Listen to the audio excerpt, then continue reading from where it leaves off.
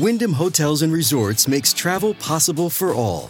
Whether it's the long haulers looking for a great cup of coffee, a roomier rest for the on-a-whim road trippers, or a place to make summer memories with the whole family. No matter who you are, where you're going, or why, with 24 trusted brands to choose from like La Quinta, Days Inn, and Super 8, your Wyndham is waiting. Get the lowest price at WyndhamHotels.com. Restrictions apply. Visit website for more details. The advice I would offer to anyone coming to lands that are not their own, obviously, and I would do this if I was traveling to France, Germany, Italy, any of that, I would research and find what are the sacred spots or places that I need to not go to or that are for that culture only. Like there are places in Paiute Nation that people have historically hiked to and littered and had their, oh, look, let's take our Instagram photo. But it's actually like a super sacred place to the Paiute people. And they ask specifically that people don't go to that spot because of its sacredness.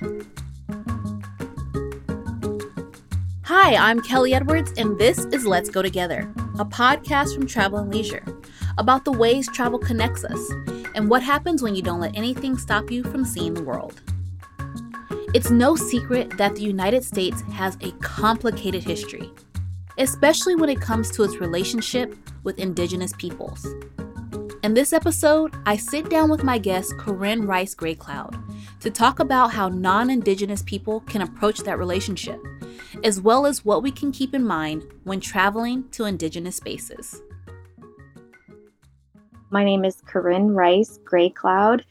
I am a contract educator in the diversity, equity, and inclusion industry.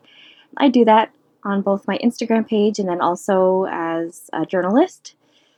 And yeah, I work with a lot of different companies and organizations, contract to educate on the Indigenous voice, which is oftentimes left out of people's knowledge and experiences. Corinne, I have a question that I just would really want to know personally. Does your culture want to be referred to as Native Americans, or how do you feel about the term Indian? Which one is appropriate? Which one is not? Are they both okay? Yeah, and there's no one right answer for that either, because I can't speak for every Indigenous person, right? And it changes. It changes depending on the age of the person that you ask. It changes depending on where that person lives and was raised. And it depends, is this a legal reference too, right? Okay, so let's explain that. The older generations are familiar with being called Indians, especially if you're in the Midwest or on reservation lands. It doesn't necessarily mean that non-natives can call them Indians, right? We will sometimes refer to ourselves as Indians, but that doesn't mean that we're okay with other non-natives addressing us as that. Native American is usually fine, and Indigenous is becoming, among the younger generations, the preferred. American Indian is very specifically the term that is used for legal documentation, for legal reasons, because in treaties, we're referred specifically to as American Indians. So you'll see things like the American Indian movement and various other things. So Native American, American Indian, and Indigenous are the three you're most likely to be okay with using those three terms. But I always say the best thing to do is to ask, because every person is going to have a different preference. Some people are going to say, oh, I don't care, just call me whatever. Some people are going to be very specific. And then some people will go further than that as to say, please address me by my nations, right?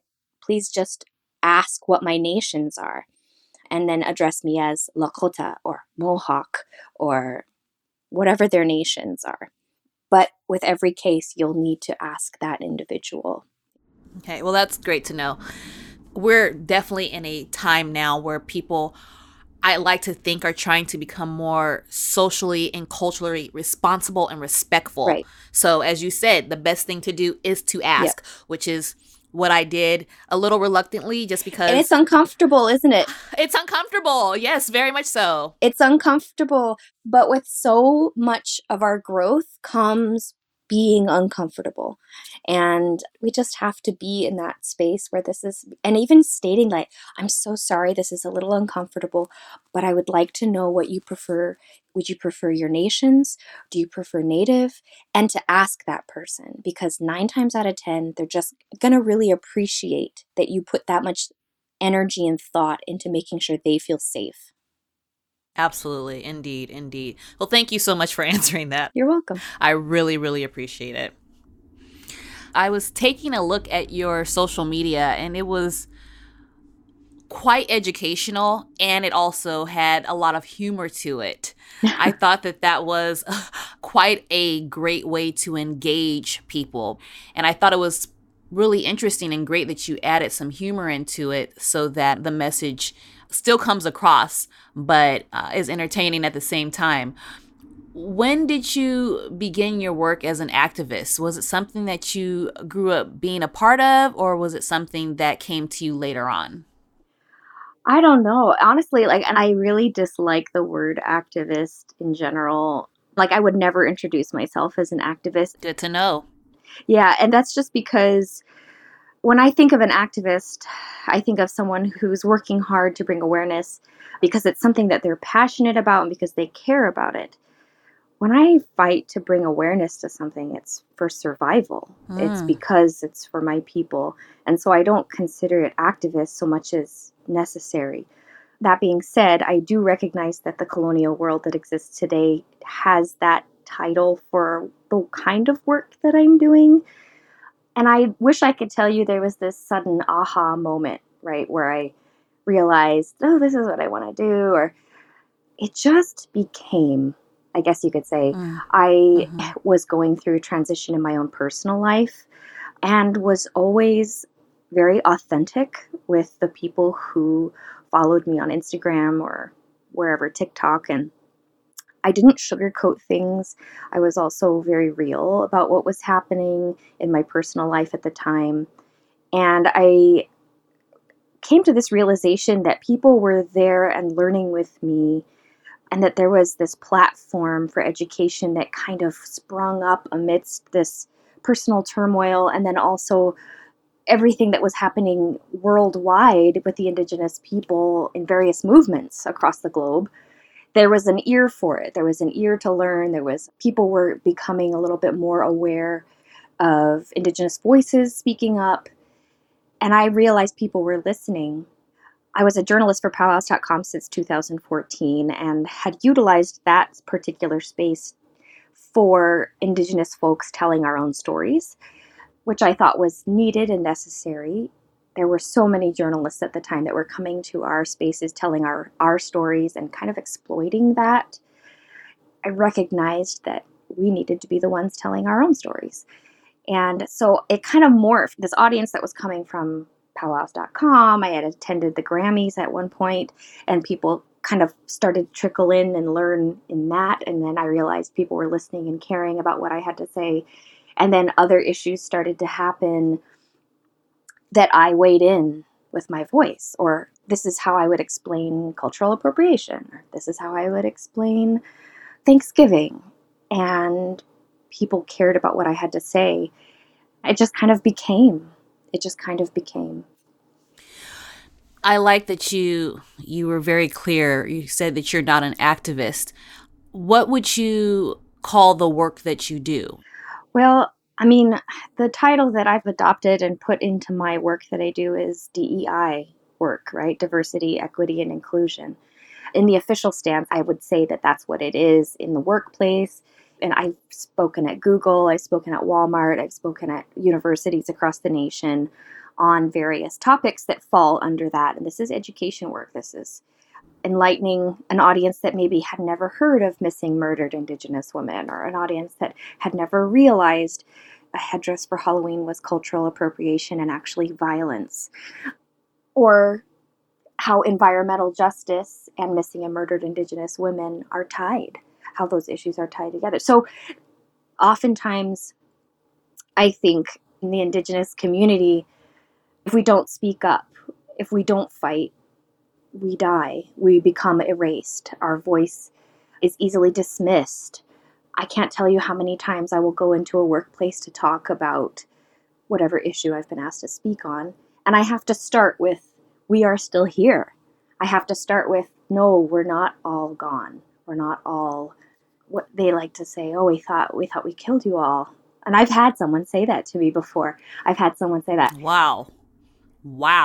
Or I'll make the point during a presentation on cultural appropriation. I'll say, the reason why you feel so comfortable disrespecting my culture is because you believe that not enough of us are alive today to fight back against your prejudice.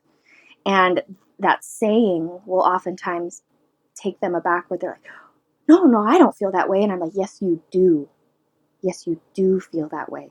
You just haven't put words to why you feel so emboldened to make those actions. That is why. It's because you don't feel like there's enough of us to stand up to you, that you can just do it. You know what I mean? You're holding feet to the fire. I know that room got real interesting. Oh, yeah. I mean, it can be tense. As you said, you do a lot of advocacy and consulting work with companies and organizations. What are some of the main lessons that you try to teach your clients about working with Indigenous peoples and cultures? One of the biggest ones is relationship building. I feel like companies and organizations miss opportunities to see their local Indigenous folks as sovereign nation, right? Oh, I'm going to do a land acknowledgement before this conference and I've done my part. Done. No, it doesn't work that way. What else are you doing? Are you building a relationship with that sovereign nation? If you feel like acknowledging the land that you're on, you got to do more than that. Otherwise, you're performative at that point. Mm-hmm. So what are you doing in partnership and to create relationship with that sovereign nation? Maybe you involve them in every decision you make as a company as part of your board. Just various suggestions for these people to see the nations that their companies exist on as sovereign nations. Because oftentimes they think of an Indigenous nation as, oh, that's history. This is a culture I learned about, past tense language, right? As opposed to, this is a sovereign nation that exists today, functions today, votes today, has legal systems within their nation, has health systems within their nation. It's oftentimes not recognized. So I do that. And then also just the other thing that comes out of these presentations is an awareness of larger issues, like the missing, murdered Indigenous women, and things like, let's say this company that wanted a training or a presentation was a hotel. If they are made aware of missing, murdered Indigenous women and the issues surrounding it, which includes environmental justice and things like the pipeline construction that contributes to the danger towards Indigenous women, maybe a hotel can then be more aware at their spaces about the safety of the Indigenous women and pay attention to things like signs for human trafficking, or maybe now they're thinking about it and so they see these situations that I've described in the presentation and they'll start noticing it, right? That creates that awareness, and that awareness gives them the knowledge and the responsibility to act when they see something happening that maybe they would not have been aware of before. What are some of the ways that we as non-Indigenous people can be more mindful about how we interact with Indigenous culture? I think the first step, as someone who is trying to become more aware, to become more cognizant of the people around them that are First Nations and First Peoples, is to learn and recognize that there's no such thing, like I have another presentation, right, called There's No Such Thing as Native American, quote unquote, culture. There's no pan-Indigenous practice that this qualifies as a Native. Like I see some quotes going around on Pinterest or whatever, and it says Native American proverb. I'm like, what even is that? Because there's no such thing. It's either Dene, right, Navajo, or it's Lakota, or it's one of the Haudenosaunee nations, or it's Yurok, or it's Blackfoot, or whatever it is that is this nation that had that teaching. It's not Native American. So the first thing I tell people is you have to recognize that there's no such pan-Indigenous culture as Native culture. There are 573 federally recognized tribes, and additional state-recognized tribes, and then there are tribal nations who never had quote-unquote paperwork submitted to the federal government where they recognize them as a tribal nation, but still hold cultural teachings, creation stories, languages that are all different from each other. I think that in itself is sometimes eye-opening to people who lacked that understanding in their early education. They just didn't realize that you couldn't possibly just be, oh, I'm Native American. So like if someone will introduce themselves to me, oh, I'm part Native American, my next question is, what are your nations? Because that's nothing to me. Oh, I'm Native American. Well, what's the specifics? What are your nations? If you have clans, what are your clans? Do you know that?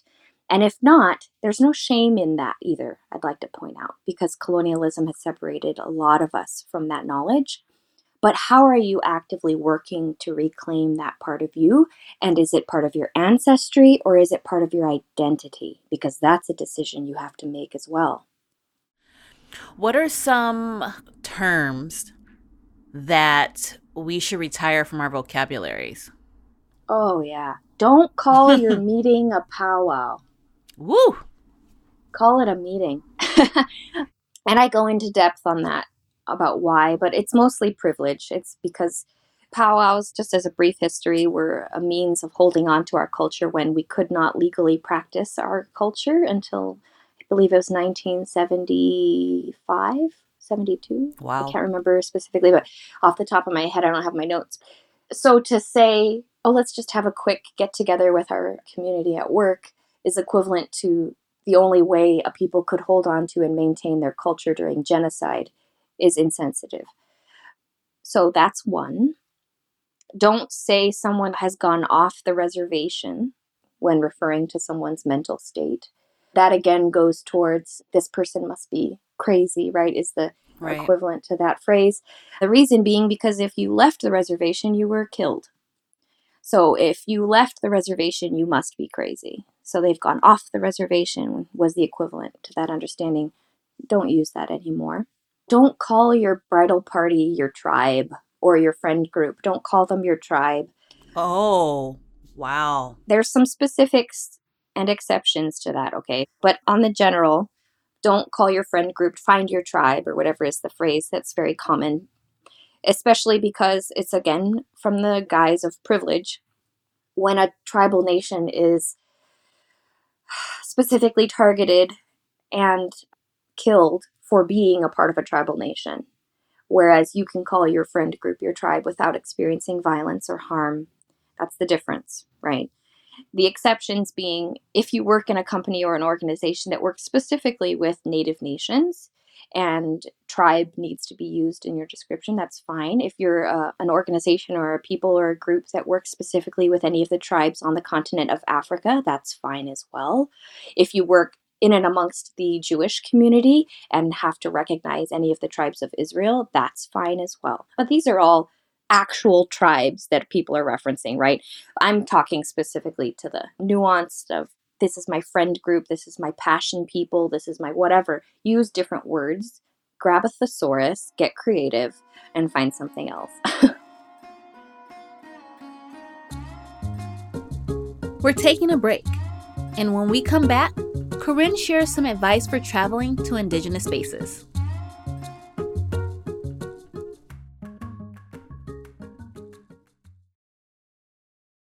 This episode is brought to you by Reese's Peanut Butter Cups. In breaking news, leading scientists worldwide are conducting experiments to determine if Reese's Peanut Butter Cups are the perfect combination of peanut butter and chocolate. However, it appears the study was inconclusive, as the scientists couldn't help but eat all the Reese's. Because when you want something sweet, you can't do better than Reese's. Find Reese's now at a store near you. When you need mealtime inspiration, it's worth shopping Kroger, where you'll find over 30,000 mouth-watering choices that excite your inner foodie. And no matter what tasty choice you make, you'll enjoy our everyday low prices, plus extra ways to save, like digital coupons worth over $600 each week. You can also save up to $1 off per gallon at the pump with fuel points. More savings and more inspiring flavors make shopping Kroger worth it every time. Kroger, fresh for everyone. Fuel restrictions apply. Welcome back to Let's Go Together, a podcast by Travel and Leisure. My guest today is Corinne Rice Greycloud, an educator and journalist focusing on diversity, equity, and inclusion for Indigenous voices and issues. Before the break, Corinne shared with us several ways to improve our understanding and relationship with Indigenous cultures. A powerful way to build those relationships is through travel. So I was curious to find out about Corinne's thoughts on Indigenous travel and tourism. I started by asking her what advice she'd give to people interested in visiting Indigenous spaces.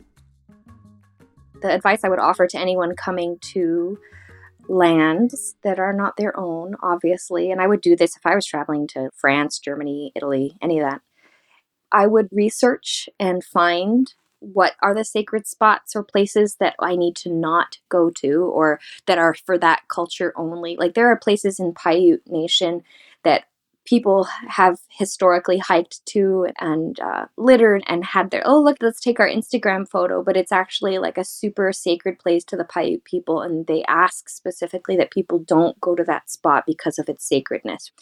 Would it be great to see it? Sure. But the respect, right? It's the respect that's important. And oftentimes tourists will come and trash an area. We just know this to be true. Whether people say, oh, I know I would go and pick up all my trash, or I know I would be respectful in this particular space. It's also important to remember what is sacred is sometimes not meant to be seen. I can think of specifically right here in the Black Hills, we have a place that we call, I just went to this weekend actually, it's called Peshla. And Peshla is, in Lakota culture, this is the center of our universe. And ceremony happens there, we call a wiping of the tears ceremony. And I will travel there and we have this ceremony there with medicine men in our community. We all show up in our ribbon skirts and sing songs and etc. But I would hope that it stays hidden. That's my hope.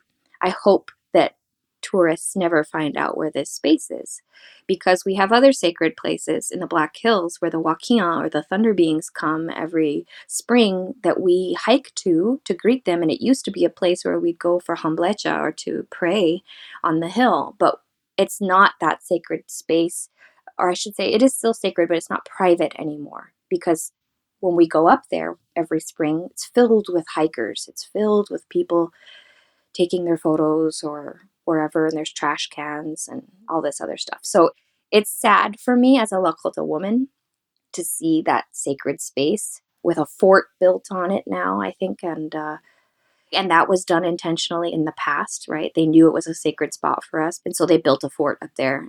I digress, though. But the importance when you go to these spaces is to learn about them, find out how to be there in relation to the land and be respectful without disrespecting someone's sacred space.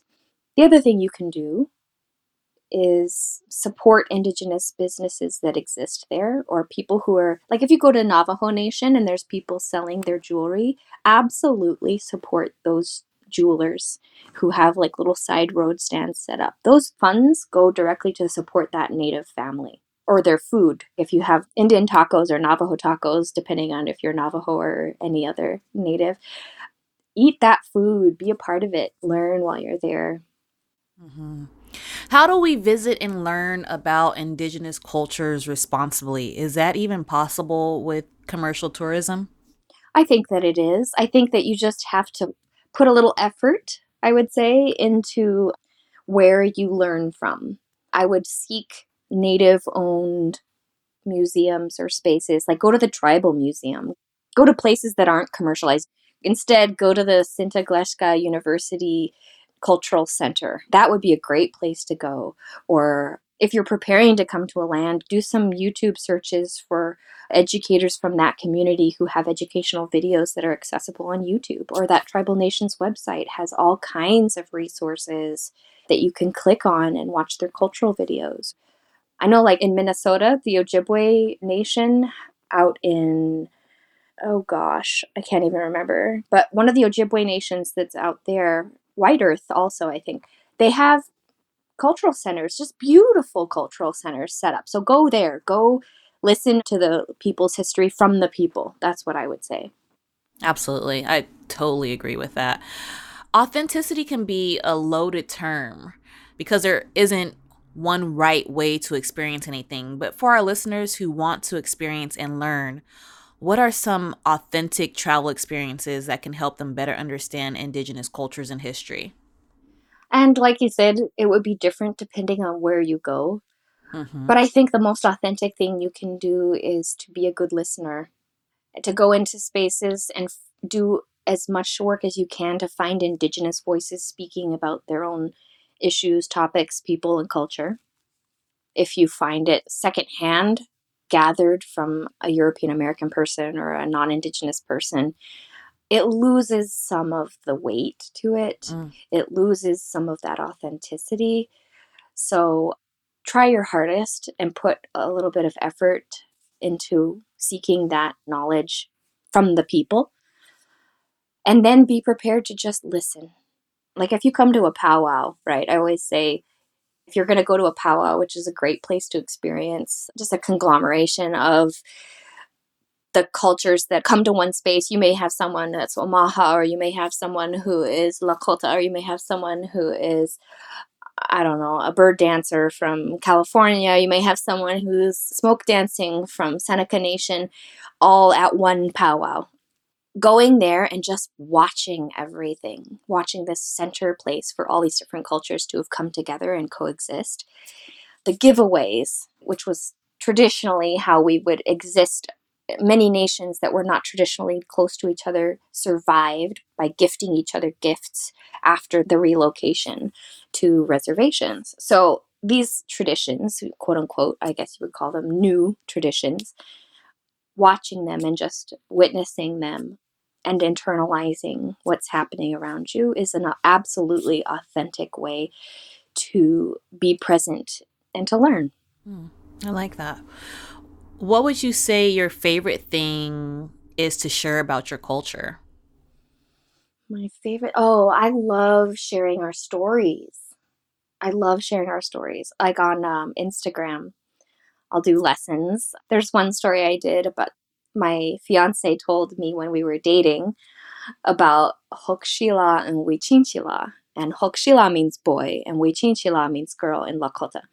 And so he would tell me the story about Hokshila and trying to win the chief's daughter, Wichinchila, and how he would do these challenges the chief would send him to do. So those stories, what I love the most about sharing is I share what the teachings I gained from that story. And then I'll ask my followers, what teachings did you feel that you gained from that story? What lessons did you hear when you heard that story? And oftentimes different people will hear different things. They'll hear different messages for them, or it will be relevant in different ways. And I absolutely love that because that is exactly what our traditional stories are meant to do. Greg and I had Chief Hollow Horn Bear come over because he's going to do our wedding in September. And he is an older gentleman, and he's got videos on YouTube also of cultural stories that you can watch, Dwayne Hollow Horn Bear. And he would just sit on our couch with his cup of coffee and just start talking about stories, Iktomi stories, the trickster, or Heoka stories, or let's talk about the Wakian, or all these different cultural experiences, and then the lessons, and he'd share the lessons, and you could hear a pin drop in our house, right? And that's the thing I love sharing the most, is how rich and how beautiful the culture is and exists as it is today. The language is still there. The cultural stories are still circulating in communities, in living rooms, in homes. People still have eagle feathers on our wall.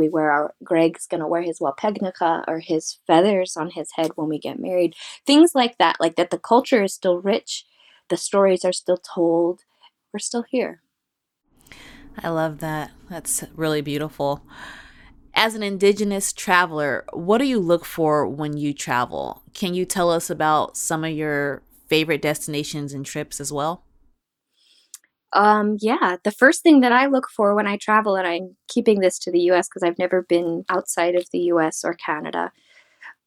The first thing I do is find what the local native thing to do is.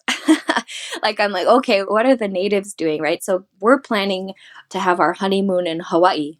And so we could stay at a hotel and do the whole touristy thing. And we discussed what that could look like. But then we looked at each other and we were like, nah, we got to do the native stuff. We got to find the locals. We got to find the people. So that's what we look for when we travel somewhere is where are the people? What are the people doing? What do you do for fun? What waterfall do you swim at? What place has the best food that you love to eat? That's where we go. We find all the big stuff happening on the surface and we dive right underneath it to find the root of every place that we go. Luckily, we know a lot of people because my partner and I are just pretty involved and pretty well connected everywhere in the US. No matter where we travel, an Indigenous nation is there to give us recommendations of places to go, people to see, things to do. You've got to do this, got to walk to this space, and then we'll go. And every time we go somewhere, the first thing that we do is we introduce ourselves to the land. That's what we do, the first thing. We put tobacco down. We say out loud who we are, our people, our family, who we come from. And then we ask the land and the ancestors that are there to accept our visit. And that's just being respectful. That's practicing living in relation to the land. We're not doing it to be performative. We're not doing anything other than this is just something we do privately. We will introduce ourselves to the land and ask permission to be in that space. So that's what I would say for that. I love that. I love that no matter where you are, not only do you honor your own culture and traditions, but you honor and ask permission and respect the land and the culture that you are now on. That's amazing. Do you have any last thoughts for our listeners? I would just say that as travelers, I'm sure you already have a respect and a love for the places that you go to. That's why you travel.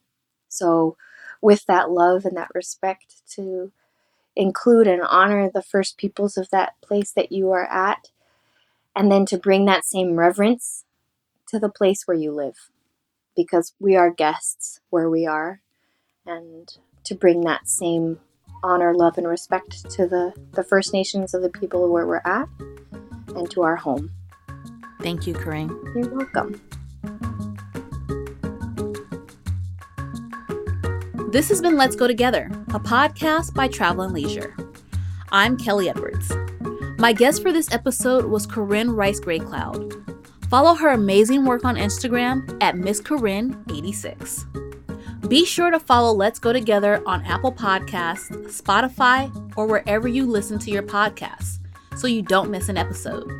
If you're enjoying the show, we would really appreciate it if you would leave us a rating and review. Join us next time on Let's Go Together for our episode on DNA travel with professional genealogist Nika Sewell-Smith. Thanks to our production team at Pod People, Rachel King, Matt Sav, Danielle Roth, Lena Beck-Sillison, and Marvin Yuh. This show was recorded in Los Angeles, edited in New York City, and can be found wherever you get your podcasts. Thanks also to the team at Travel and Leisure, Deanne Krzersky, Nina Ruggiero, and Tanner Saunders. You can find out more at travelandleisure.com/podcast. You can find Travel and Leisure on Instagram at Travel and Leisure, on Twitter at Travel Leisure, on TikTok at Travel and Leisure Mag, and you can find me at Kelly Set Go. Thanks for listening, and we'll see you back here next week for more from Let's Go Together.